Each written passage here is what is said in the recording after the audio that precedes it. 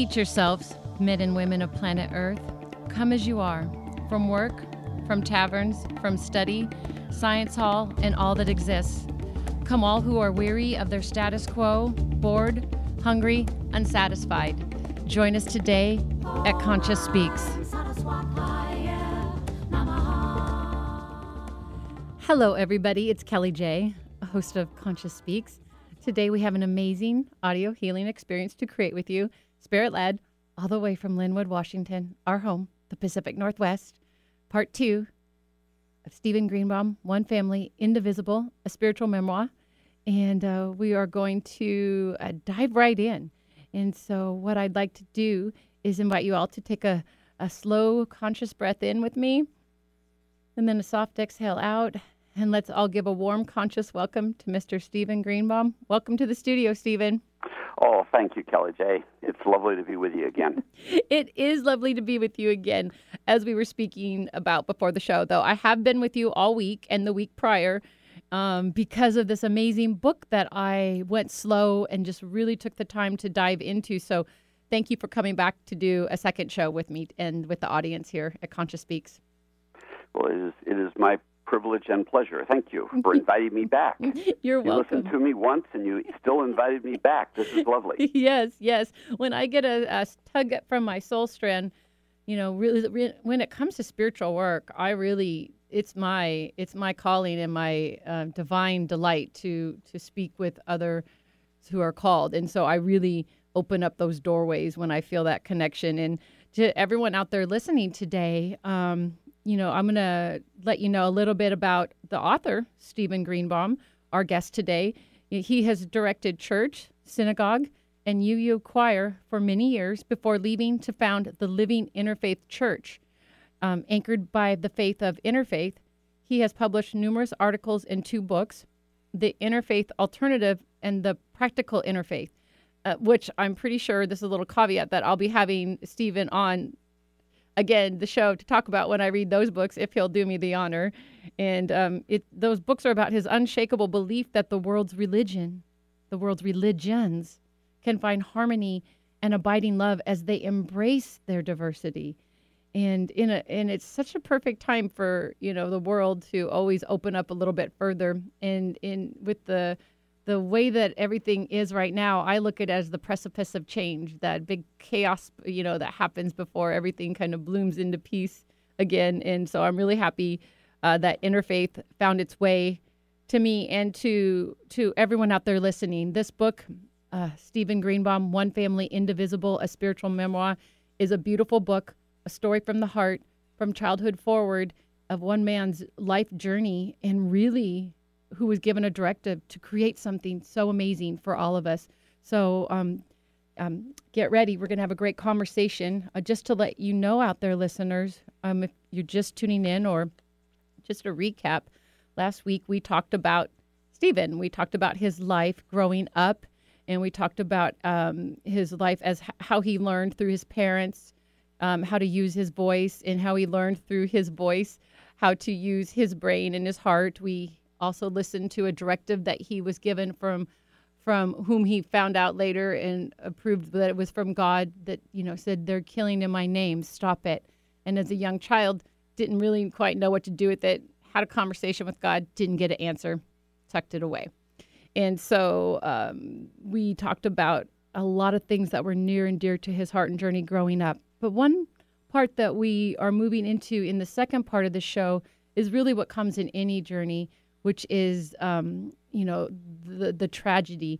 And we didn't want to leave those out because they're really what propels us forward, and really what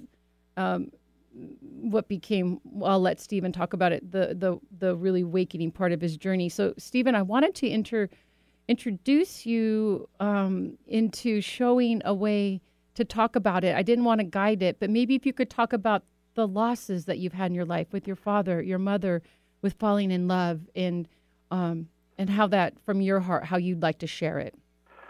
Oh, well, it's a hard one, but I'll do my best. Okay.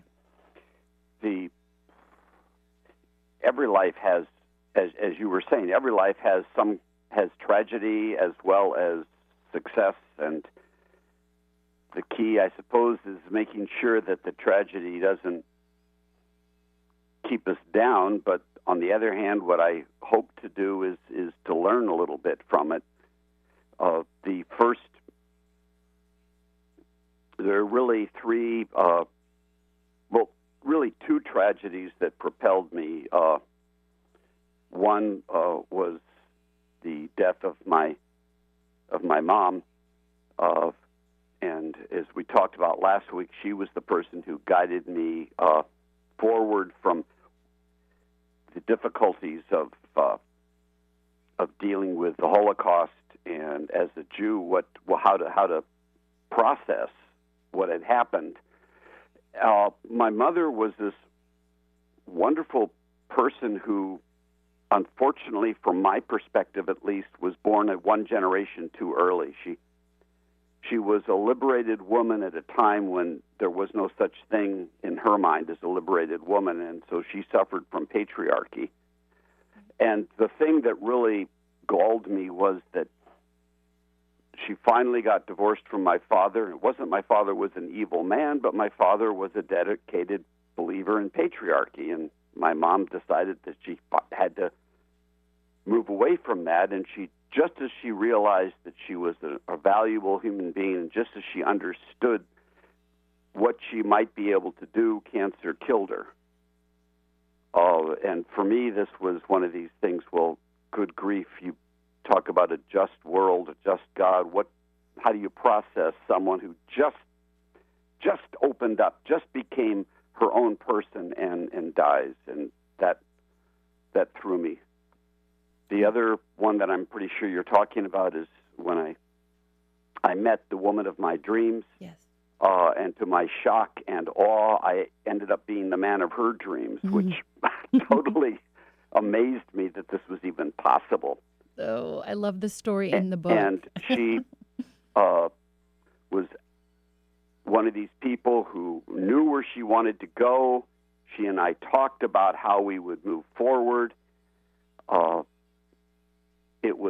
She introduced me to a different side of Catholicism because she was a practicing Catholic, but she had no problems falling in love with a practicing Jew, and the two of us worked that out, and we understood that I respected her approach to religion. She respected mine, and we both realized that the two of us were centered on love and justice in the world, even though we came at it from different directions, and that was beautiful. And I thought, oh my gosh, this is the person I'm going to spend the rest of my life with.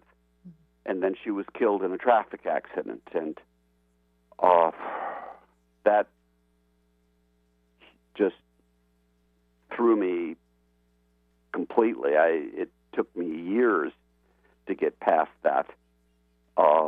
Not even to get past it is probably the wrong word, to be able to deal with it and to be able to say, okay, I still have a life I have to live.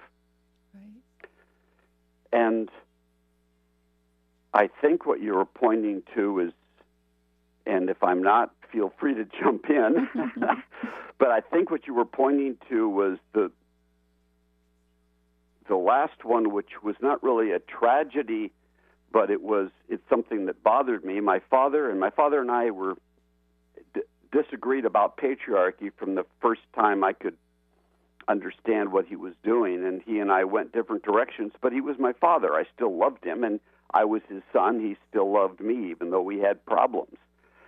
And then when he died, and I began just wondering if there's a God, and I've been struggling with that question ever since I had that strange experience as a child. If there's a God, there's a plan. I don't see it. There's justice in the world. I don't see it. I need answers. I want answers. Give me 5 minutes. Do with me what you will afterwards, but give me 5 minutes and give me some flaming answers. Right. And then what happened about 5-6 months later, after my ranting about this over and over again, is I had this voice that I had heard when I was a child, which you referred to, that had said, they're killing each other in my name. Stop it. And I had given up on that, and at least given up on getting any help. And then suddenly that same voice was back saying, get a pen, get some paper, and write. And I took dictation, which totally blew my mind. It's one thing to ask for help. It's another to get it. And when you ask for advice, that's sort of a freebie. But once you get it, then you've got to figure out what to do with it. Yeah. And the first thing out of the box, which really set me on the course that I've been on the last 20 years, because this happened almost exactly 20 years ago. Mm-hmm. The first thing out of the box of this dictation that I received was, religion is a language for speaking to me. Do you think that arbol, which is Spanish for tree, do you think that arbol is somehow better than tree? And this I love. Is Old English a false language because you no longer speak it? I know. And the answer, of course, is no. Right. The fact that we don't speak Old English anymore doesn't make Old English a false language. That's right. Which, if we now use that in terms of religion, religion is a language for speaking to and about the sacred, then the fact that there's a language we no longer speak or a religion we no longer practice doesn't make it a false religion. It's simply the religion that we no longer speak. Right. And the question that it only took me 10 years of pondering to get there, but the question became, okay, what do you say in your language? That's what's crucial. And what's clear to me is, after studying it for 10 years, but that people have written great works of art and profound works in every language. And they have written profanity, obscenities in every language, pornography in every language. So it's the language you use doesn't guarantee that you're going to be writing great works of literature or pornography. And the religion that we practice doesn't guarantee that we'll be loving, caring human beings or ended up being bigots and hateful. The question is, what do we do with our religion? How do we practice our religion? Or the way I prefer to speak to it, our spiritual paths. How do we walk our path?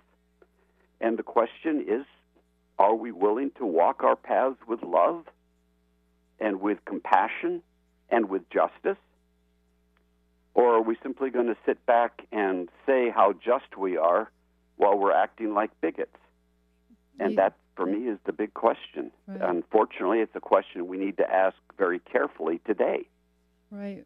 Well, because it becomes a question of rhetoric. And when we are growing up within a society or a classroom or a first group of caretakers, I would like to believe that everyone's doing the best they can as you do. So it is a touchy subject to kind of go, can we think about what we're saying, and are we being who we believe we are, or are we practicing something that we can't feel on the inside? We're only, speaking from, in the middle of our throat, not from our heart. Yeah. And so, I was fascinated. I was so excited to get to this part. And I did have to go. I didn't have to go through. I got to read, the part really that broke you open, and I had tears because, when I think about the patriarchy that you noticed in a young age that your mother would defer to your father all the time, and you weren't. And this was so clever of you. You weren't sure why she did that all the time because you knew she was really clever. Yeah. And so you were a little amiss. Why does mom always defer to dad? And then, the love of your life, meeting Maria, I have to say it because I want it to be written in time recorded. It was just so amazing how you were sitting in the restaurant and she was sitting next to you and she asked you to pass the salt shaker. And you were kind of oblivious at the point, and you passed it to her, and then you noticed she had a salt shaker in front of her, and you just said, well, you have a salt shaker. And she goes, yeah, but yours is better. And I love it because you said, ice not broken, ice pulverized, and you guys were, bam, immediately drawn to each other. Yeah. And No, it was it was amazing. That she would even speak to me. There's this attractive woman sits down next to me, and I very carefully don't look at her too yeah. because I don't want to. And then she asked for the salt, and then and it was just okay. Let's talk. And this was one of the most incredible human beings I've ever met, and it was. And that's how it started. I passed her the salt, and it's just it's a movie right there in the way that it happened, and the way that you both were so on point with discussing the differences between your religion. How would it affect your family and friends? If when you got to the point where you thought, hey, I want to spend the rest of my life with this person, let's sit down and talk about, let's be real, how are we going to live through interfaith? And so I just wanted to go back and touch on that, and touching on your father and being able to be there for him, even though you had the differences. He's my father. I love him. He's a good man. His life was lived through patriarchy. He lived a good and just life compared to, in that sect, even though you didn't agree with some of the things, he gave so much, he did so much. And so it was learning, to me, that's bridging interfaith as well, because that's almost like a different faiths when we can love someone through different levels of loving. And so, and when we get to the point where, you finally said, no more, I need some answers, and, get a pen. I heard clearly in my head, get some paper, write. So I got the pen and some paper, and then, I took dictation. The first dictation, religion is but a language for speaking to me. I wept because I agree with you. And I think that that's the one thing I love about interfaith the most, is it really shows the humanity of each person, each religion as it was given in that time to different cultures and people, and how they embrace it for love to reach God. Yeah, and this, for me, it goes back to, and when I struggled for what am I going to call this flaming book, and finally settled on one family, indivisible, because, that's one of the great lessons for me that my father taught me was, he didn't do it on purpose, but I still learned it, was that you can disagree fundamentally with someone and they can still be a really good person. And even within your own family. One family, and that if I could be one family with my father, yes, who is this hardcore, women walk 2 steps behind and keep their mouths shut and keep the house clean and all that stuff that was what he believed in, and I didn't. And yet he still spent quite a bit of his time trying to help other people, working with disadvantaged kids. Someone can disagree with you fundamentally, and you can disagree with them fundamentally. Yes. And it doesn't make them or you evil. We're still part of the same family. Yes. Yes. And this, it gets harder and harder as our culture gets more and more coarse. But that's really, when you get back to interfaith, that's acknowledging that we have all of these different spiritual approaches, because we're different people. Our family is diverse. Hello, this is a glorious thing. It's not a bad thing. Yes. And what I loved with, as we worked it out, as I mentioned in the book, when she and I were talking, it was like, okay, if the kids grow up and they embrace Catholicism, I'll be happy. If the kids grow up and they embrace Judaism, she'll be happy. And if they grow up to embrace something else, we won't be quite as happy, but we'll still say okay, as long as they understand that what unites us all is love, justice, and compassion. And if we can live our lives that way, whatever helps us to live our lives that way is good. It's And whatever so doesn't help us to live our lives that way is not good. Right, and it's so good that if it became something just contagious, it would be magnificent, because everyone I talk about this a lot. We can all be the same and still share space. There's enough resources for everyone. There's enough things for us to do. There's enough money. There's enough time. There's enough space. We could really have fun on planet Earth if we could realize that we could be who we are. And if someone's different, it doesn't diminish us. It doesn't take away from my belief. It doesn't mean I'm wrong. It doesn't mean I'm right for me. You're right for you. And then, kind of stick to your circles of likeness, but be open to mingle, right? Yeah. Exactly. It's really cool because it was a couple Christmases ago. I did a download and a video that I checked in on Facebook, but it was talking about Christmas is a language. And it talks about how we all learn to speak different languages. And when we travel, we want to go practice a little French or, we practice, a little Spanish. But can we take it past that? Can we open it up to our hearts? Can we learn that, love is the language? And so I really connect to what that download you were giving, that you were given. And there was another,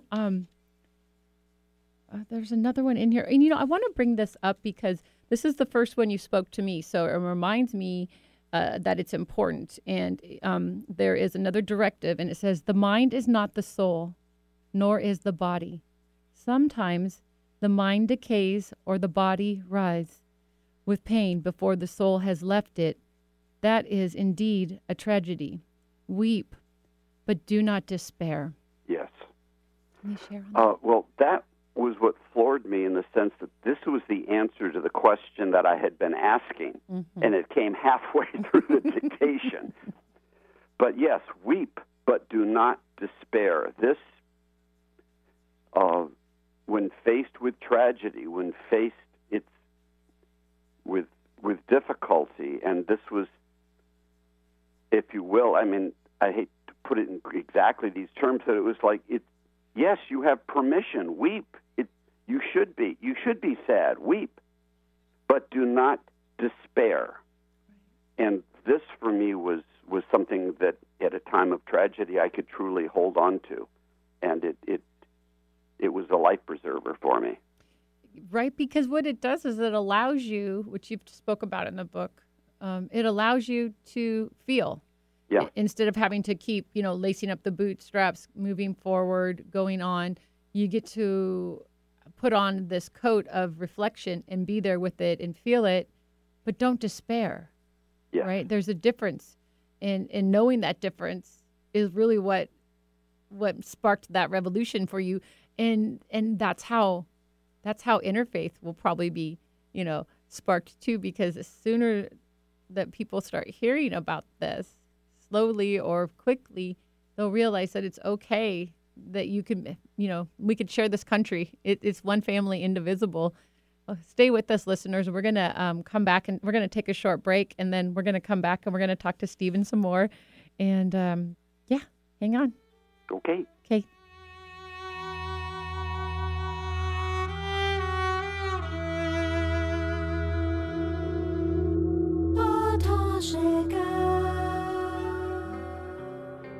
Do you remember the first moment you learned about the things that divide us? Race, or religion, or gender? In One Family Indivisible, Steven Greenebaum shares his life story through the prism of spirituality. Throughout our lives, we learn a multitude of lessons from a multitude of different experiences, and each lesson shapes us. Greenebaum remembers the moment in his childhood when, as a young Jew, he first understood the Holocaust. He remembers falling out with his father over patriarchy. He remembers the grief of losing far too many loved ones. And he remembers questioning God. His spiritual crisis led to a revelation. There is no inherently right or wrong spiritual tradition. What counts are not our beliefs, but what we do with them. This moment of understanding spurred him towards a new faith, Interfaith. In One Family Indivisible, Steven Greenebaum's memoir catalogs a life spent working to break through the door to mutual respect. A powerful story for people of all religions, races, and creeds. Pick up your copy today at Amazon.com. An alternative to everything else on your radio dial. Alternative Talk 1150.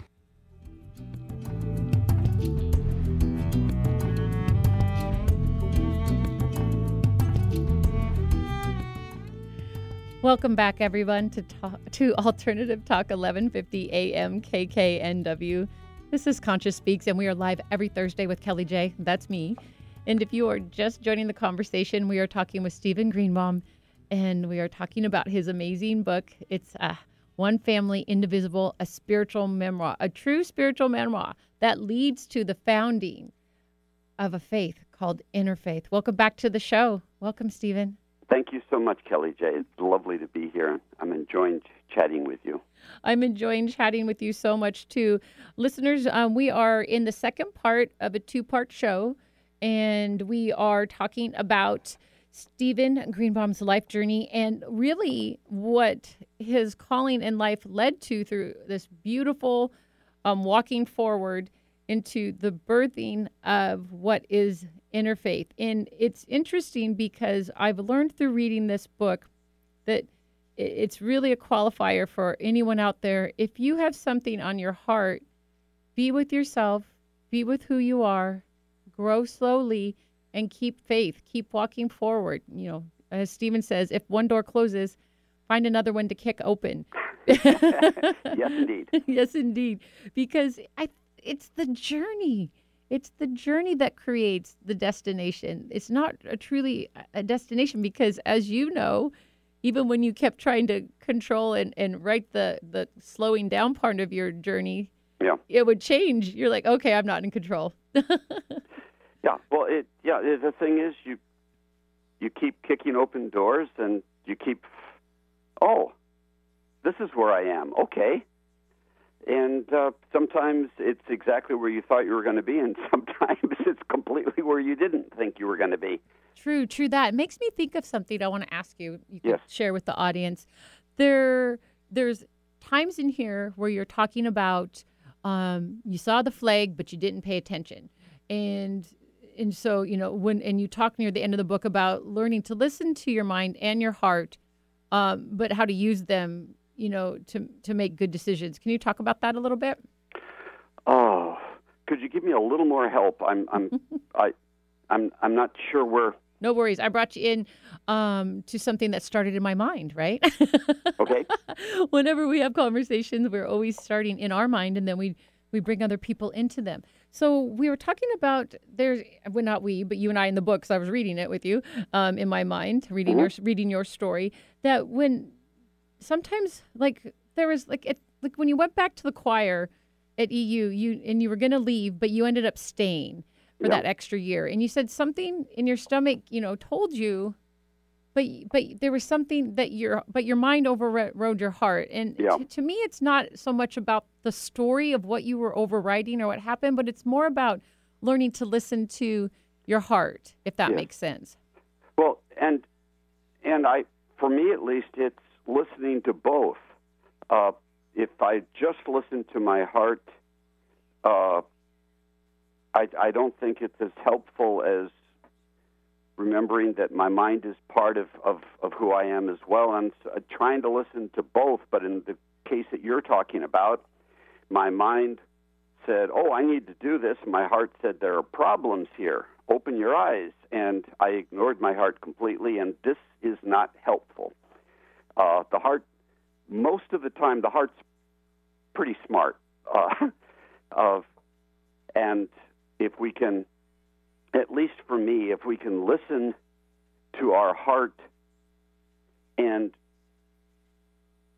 not to the exclusion of our mind, but so that mind and heart can be part of the same person. I mean, and it's almost, I mean that literally, because it's almost as if sometimes the mind wants to go one way and the heart wants to go the other. And it might be time for a little negotiation. but if you have, at least for me, if I have to decide between one or the other, I think I have at last learned to go with my heart. It's so apparent because every time you went back to your directive, which I think we can only hear those through the heart. I might be wrong, but that's my belief, that we hear that through the heart. And so when you were writing even the directives, one of the things that became clear to you, it said, so much became clear to me once I truly understood the implications of religion being a language rather than a repository of sacred rules. That's a simple sentence, but the truth of it is that it took me nearly 10 years truly to understand and internalize those implications. Yeah. And that's the beauty of language, and you've spoke about it in the book a couple times. And what I like is the nuances of really when we are able to see what I think, what I'm saying, what I believe might be a couple different things, and that's the same for everyone. Yeah. No, it's a basic truth, but it's something we can either as a society or just if we only think of ourselves tend to ignore. Right. And that's why if we go back to listening to the heart, but like you said, checking in with the mind, if we can take that pause, right, then we can have a little bit more space to make that love-based choice. Absolutely. And language, it is all, but it's also, as you said, is Old English wrong because we don't use it anymore? No, it's the basis of all. I read, I was doing some research once on the Golden Rules or the Ten Commandments, and I came upon something, and I can't remember where it was, but they said that, the Ten Commandments were in use before they were ever written down in Abrahamic law. Right. And I think, I say for me, but when we don't take time to really look at what we believe to see where it came from before, we might lose a chance to really connect to it in a deeper way because everything came from something else before. Well, yes, and also, and I hate to do this, but I can't remember if we discussed this last week or not, so if I did, just interrupt and say, yes, we did. Okay? But one of the things, we talk about language. Yes.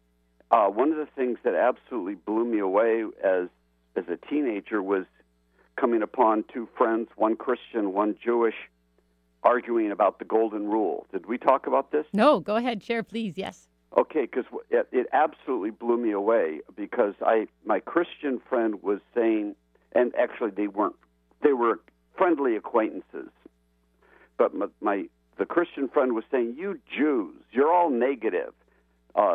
What you say is, do not do to others that which is distasteful to you. And that's so negative. Why can't you be positive like we are, like good Christians? Do unto others as you would have others do unto you. And then my Jewish friendly acquaintance said, you Christians, you're all alike. All you want is what you want. You want to do unto others so they'll do unto you. We Jews have it right. It's, don't do to others that which is distasteful to you.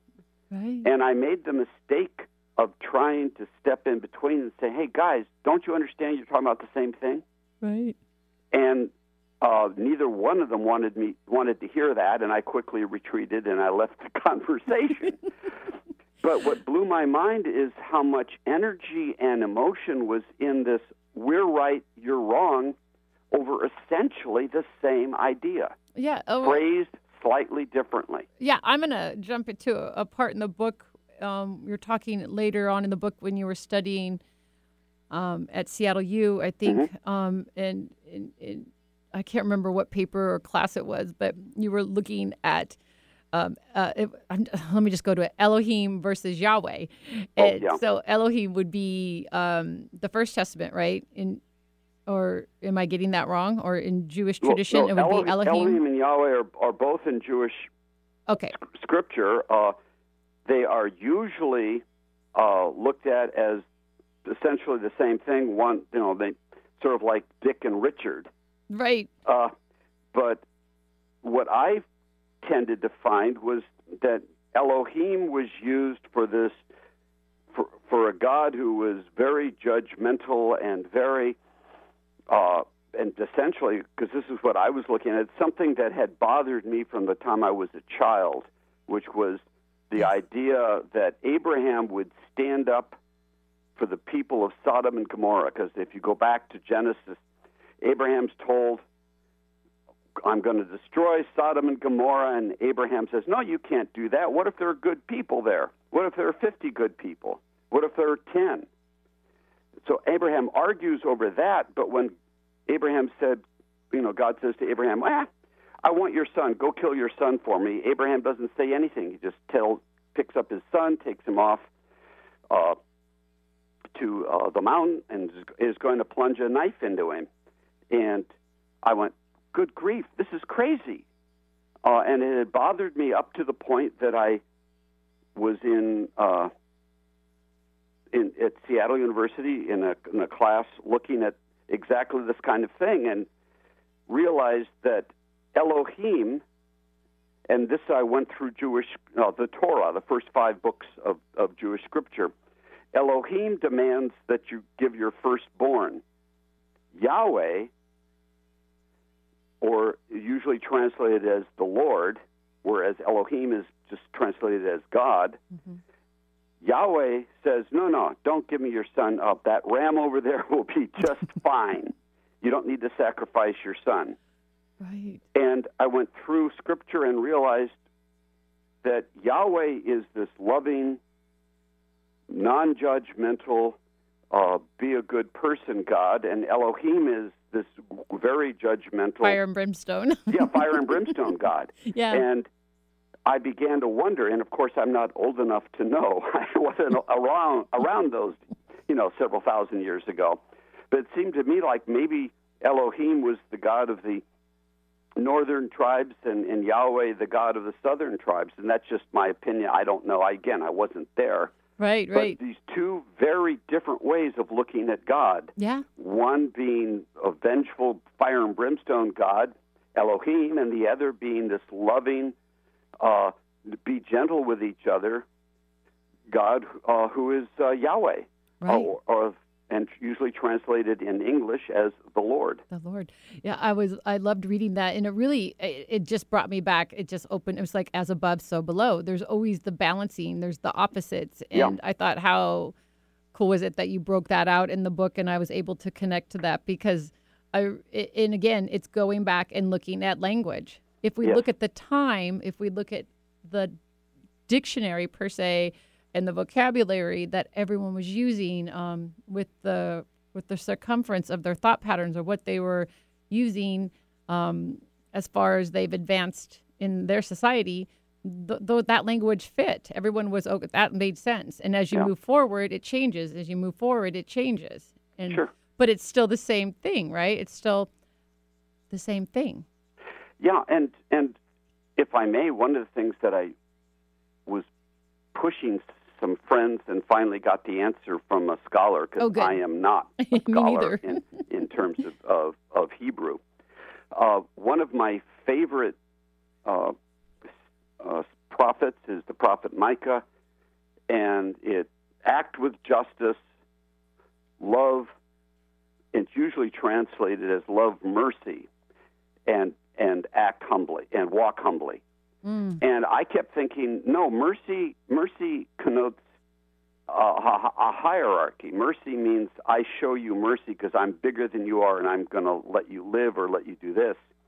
And I wanted to translate it as compassion rather than mercy. Act with justice, love compassion, and walk humbly. So I was asking a scholar who knows ancient Hebrew, and how do we do this? And the truth of it is, you can use the word mercy, or you could use the word compassion. It's up to you. Either one could be translated as what is meant in the Hebrew. Right. So the thing that this tells us is, again, we're dealing with language, and one of the things that I have a minister friend who loves to chuckle, and he says people don't remember that Jesus didn't speak English. I know, and he didn't write. Yeah. And so this idea of quoting Jesus when you're saying, Jesus said this, and then you say it in English, no, that's an interpretation. Yeah, it's all interpretation. And this is, one of the things that I love about Islam is that Muhammad understood this. And most people who are not Muslim don't know that it is forbidden to translate the Quran. You are allowed to make an interpretation, and that's what people call their, quote, translations, unquote. So if you get a translation, what we would call loosely a translation of the Quran, if you look at it, it will be called an interpretation, because it's a realization that any time you take a word in one language and decide to put it into another language, you're interpreting what was meant. Right. You're in a little bit of trouble, but it's good trouble because you're trying to understand. It's just like we talked about at the beginning of the show. Like I said, Christmas is a language. Right. When we want to go somewhere, we're going to pick up listen to some audios or try to pick up some words. We're trying to speak them. It doesn't mean we're going to get it right. We're going to mess up, but we're going to get enough of it right that someone's going to head us in the right direction. Well, that's the hope. Yes. That's the hope, right? Again, what's beautiful is to remember that when we read Scripture, whether it's Jewish Scripture or Christian Scripture, when we read it in English, we're reading an interpretation. Yeah, exactly. And I have a friend and a guest that was on the show a while back, Art Drentlaw, and the original Lord's Prayer was in Aramaic, and it's being it's being translated right now. Yeah. So the Lord's Prayer's even been changed, and and if you look back and you start to really get into this, it doesn't. That's the part where I love about Interfaith. It doesn't have to be decisive. It could be the quest of your life to understand the nuances of something so beautiful instead of tragically trying to tear things apart to keep something the same. Right. And at that point, I'm really going to ask you, can you tell the listeners out there about Interfaith? About Interfaith? Yes. Well, Interfaith, and again, there are two ways of looking at Interfaith. Interfaith as dialogue, which is beautiful and important, and there's interfaith as a faith, which is what I'm talking about. But just a quick caution that because I speak of interfaith as a faith, I'm not denying the importance of interfaith dialogue. Right. This unfortunate either-or syndrome that we have in our culture. So I'm talking about interfaith as a faith, but still having a huge amount of respect for interfaith dialogue. All right, interfaith as a faith says that all of our spiritual paths can lead us to this mountaintop we were talking about, can lead us to the love, the compassion, the justice, and the community. And since we are one family, if you'll excuse the plug, if we are one family, indivisible, not only is interfaith as a faith beautiful, but it's helpful. Because we can learn, we can get to know each other. Yeah. We can learn, oh, wow, your approach to love and compassion takes you up this trail, whereas my approach to love and compassion takes me up this trail. We're still getting to the same place, but we're taking different paths. And that's the essence of interfaith, is respecting and honoring our diversity. Understanding that we can stumble in any path. That doesn't mean that every path will get every person to the mountaintop. Not going to happen. But that all of our paths can point us that direction, and that this idea of there's one right path is hurtful. It's harmful, and it keeps us from being the family that we were meant to be and that we were created to be, that we are one family, and to enjoy our diversity and to enjoy the fact and to learn. One of the things that I have enjoyed so much as an interfaith minister until I retired just 2 months ago, yay! Yay! But that's beside the point. One of the things that I've enjoyed as a minister is learning more about the Baha'i faith and how beautiful that is and how important it is, and learning more about Hinduism and learning more about Islam. And I spent a fair amount of time as a choir director in Christian churches, so I've had a pretty good introduction there. But learning more about my brothers and sisters and how we approach things a little differently. But the fact that my brothers and sisters are Hindu and Buddhist and pagan and humanist and Christian and Jewish, this is something to celebrate. Yes. And it seems to me, and this is for me one of the cornerstones of interfaith, that we are strengthened by our diversity, not weakened. Right. Yeah. That we are bettered by our diversity, not lessened. I know when you were talking earlier, I was like, interfaith is destiny. It seems like it's like the Valhalla, it's a place for everyone to be able to walk around freely, to go, oh, I don't have to judge anymore. I'm right. Okay. It's that simple when we break it down. It doesn't mean that we have to go out and learn everyone else's culture and religion and language, but it would mean that we wouldn't fear it. And that's the biggest start. When we think about language, when we think about words, when we think about, how we react when we run to or away from something, it's all interpersonal. It's all inside. So, once we heal our insides, once we change that love frequency, I love when we're talking about how when we read a word, when I lead my courses, the second transformation, it is moving from mind-based thinking to heart-based being. And it really is how you go and you flip the sentence, you flip the switch. Yeah. You're like, this is what it is negative. Now let's look at it and switch it to a love-based version, right? And really get in there like you did with mercy. Or when you read a sentence and you can read it totally two different ways because you've allowed yourself to expand your mind to go, what would this be like negative and what's it positive? And how is it affecting me? When we start to break down those barriers, we break open love. Yes. And that's what Interfaith says to me. And even if someone just went to a lecture or picked up one of your books, right? Sure. Sometimes when we make our first touches into things that seem taboo, we do them on our own. And that's the beauty of the internet and all these different places for people to start researching.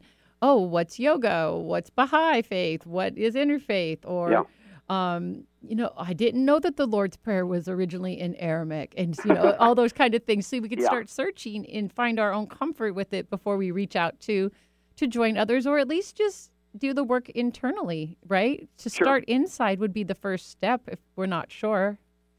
Well, and building on what you just said, if I were to say interfaith is the only right faith, I would be betraying everything I believe in. Yeah, let me read this. It says, I was beginning to see it as a faith, not interfaith, but interfaith, capital I on that.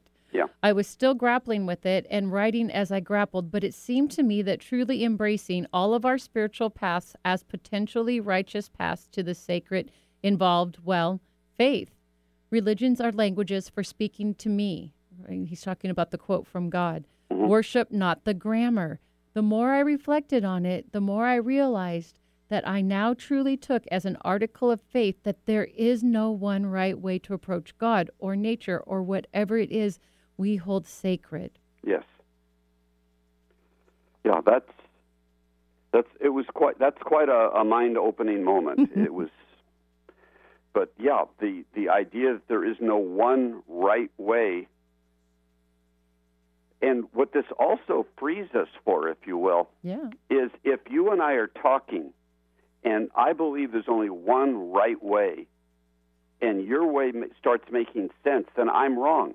Right. Everything I believe is wrong if there's only one right way. But if there isn't only one right way, then I can listen to what you have to say and what you believe and not feel threatened. Yes, that's the beauty of it. That's the beauty of it. I would love it if you would tell the listeners out there how you self-identify. Well, when I self-identify, I will say my faith is interfaith. My spiritual path is Judaism. My tribe is humanity. Yes, yes. It's so beautiful that you created and were a part of all the things that help manifest this beautiful interfaith place for us to go, find out more about each other and to open our hearts. It's my first step into hearing about interfaith, and it's such a part of what I believe in. I think many people can connect to out there. And so I'm really excited for your journey. I know that you just retired, but I think you're on another one. Oh, my gosh. Yeah, well, they don't seem to stop. Yeah, not for you. Not for you. I saw, we're reading, this is a spiritual memoir, everyone who's listening out there. And, we got to the point in the journey where, Steven had some health issues that he fought and came back from stellarly. He was able to really, one of the key things that sticks out for me in this spiritual memoir is to, really inclusivity and love for all, but also to do what you, don't just talk about what you want to do, go out there and get involved in it. And Steven did. He's done so much to work with different people in politics. He's went out for Standing Rock, different things that he's done to be a part of the community to help locally with climate change. And so this book is really amazing to read. There's no way to do it justice in the short amount of time, but I'd like to read a little bit. It says, what to make of my climbing this mountain. This is at the end of the book. Mm-hmm. I hope you'll remember that a budget is a spiritual document, and that when one door closes, another can be kicked open. I hope you'll find comfort in recognizing that whatever our situation, and even if we don't have the cards we want, we always have cards to play. Most especially, I hope you'll not only take to heart that afternoon's dictation, but most especially help to spread the word, gently and always with respect, that we are indeed one family indivisible. For the sake of our children and their children, let this recognition that we are indeed but one family, no matter what our differences, become a rallying cry for the human race. Each of us can make a difference, and together we can make all the difference. May your world be filled with love, and may you help fill the world with love. And that's the end of Steven's book. I hope that you all go out and buy a copy of One Family Indivisible. Steven Greenebaum, thank you for joining me and talking to us here at Conscious Speak. Thank you so much. It's been really a joy to be talking with you. Wonderful, wonderful. Well, hopefully we'll do it again. Okie dokie. Thank you. Okay. I'm so blessed again, everybody, to share time and space with everyone who tuned in and late listening through podcast. Thank you, Alternative Talk Radio, 1150 KKNW, Marilyn Milano, Eric Ryder, our producer and engineer, Don Avery and Larry Mitchell, for permission to share Rapidly Approaching Ecstasy in our shows. You can find the CD on Amazon or donavery.com. Love wins when we choose love, everyone. And that's a circle. Love and namaste. Kellie J.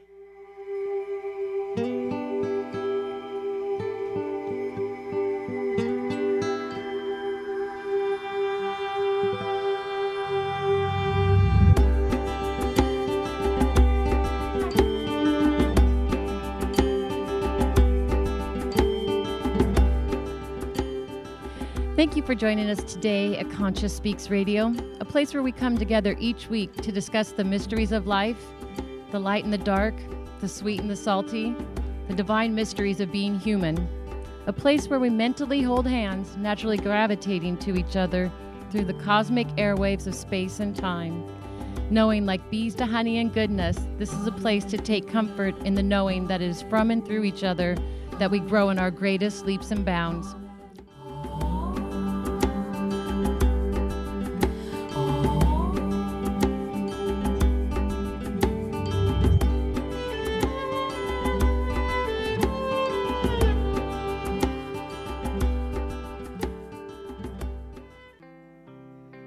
Do you remember the first moment you learned about the things that divide us?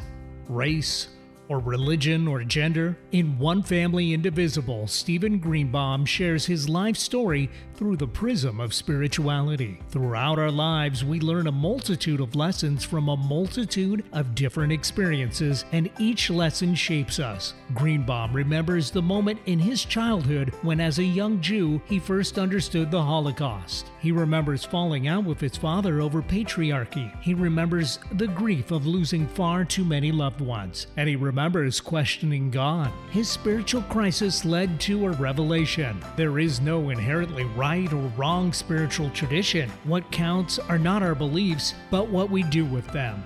This moment of understanding spurred him towards a new faith, Interfaith. In One Family Indivisible, Steven Greenebaum's memoir catalogs a life spent working to break through the door to mutual respect. A powerful story for people of all religions, races, and creeds. Pick up your copy today at Amazon.com.